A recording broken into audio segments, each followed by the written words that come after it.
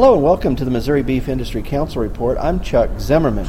With me on the program I have John Kleiboeker, who's the Executive Director for the Missouri Beef Industry Council, and we're both here at the Cattle Industry Summer Conference taking place in Denver, and a historic event that has taken place this week with a combined meeting, or issues forum, I think it's called, between the dairy industry and the beef industry. Tell us a little bit about the kind of collaboration that these two groups have been doing this week. Well, this is truly a historic event from the standpoint that it's the first time ever that the beef and dairy groups have gotten together to talk about our similarities and what we're facing for the future and so forth. To me, it's a common sense approach. We're both basically dealing with bovine ruminant animals. They're using cows to basically produce milk and beef.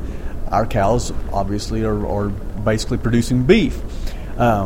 But certainly when we start talking about issues like protein, fats in the diet, and those kinds of things, there's tremendous synergy here from the standpoint that both basic foods, milk-based foods, and beef, red meat type foods, contain both. And so there's lots of opportunity here for us to collaborate on furthering each other's cause. And what do you think or hope might come out of this that would be for the benefit of cattle producers in particular?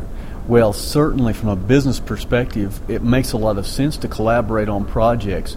First of all, it just decreases the cost for each group. Secondly, though, if we collaborate on projects, it helps to avoid redundancy. If we're taking a look at protein levels in the human diet, or if we're taking a look at human genetic factors and the implications regarding saturated fats and what that might do to people with various genetic makeups, there's certainly no need for the Beef Checkoff to be spending money in that regard if the dairy folks already are, and vice versa. Or even better yet, if we can come to the conclusion together that these are areas we need to work on and split the cost. There's some real economic benefit, and certainly helps to extend our checkoff dollars that much further. Were the comments, questions, did they seem to lead towards an acceptance of this idea, or how'd they go? I felt like there was a tremendous amount of harmony. In fact, I can speak from the beef perspective, obviously, and I can tell you that we had at least 4 or 5 of the Missouri Beef Industry Council board members sitting in this meeting today, along with industry staff members like myself. We were excited about the potential coming into the meeting, and I think I can speak for the rest saying that we're all extremely excited about what we learned and where we see the future going. Certainly, as we look toward what's going to happen in the area of human nutrition and health, again, beef and dairy have a lot of similarities in terms of what we can provide. Vitamin and mineral packages, zinc, iron, protein especially, and even some of the valuable fats that we see in the diet. And so, no doubt in my mind, this is going to be a relationship that's only going to grow stronger as we move into the future. Well, before we finish here, any comment about the meeting that's taking place here from the beef board perspective in particular?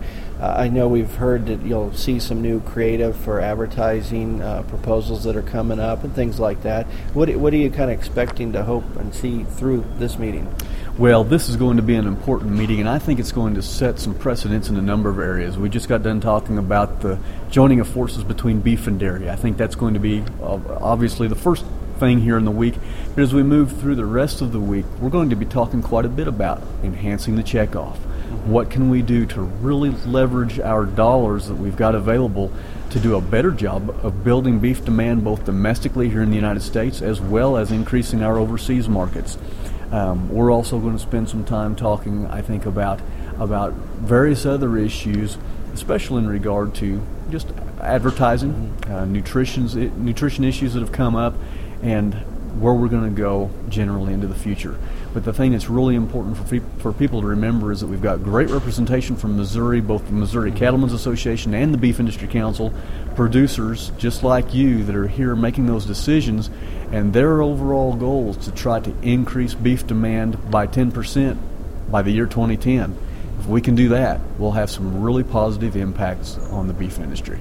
Great. Well, we hope to see that happen here, and the meeting will be taking place through the week. And with this week's Missouri Beef Industry Council report, I'm Chuck Zimmerman.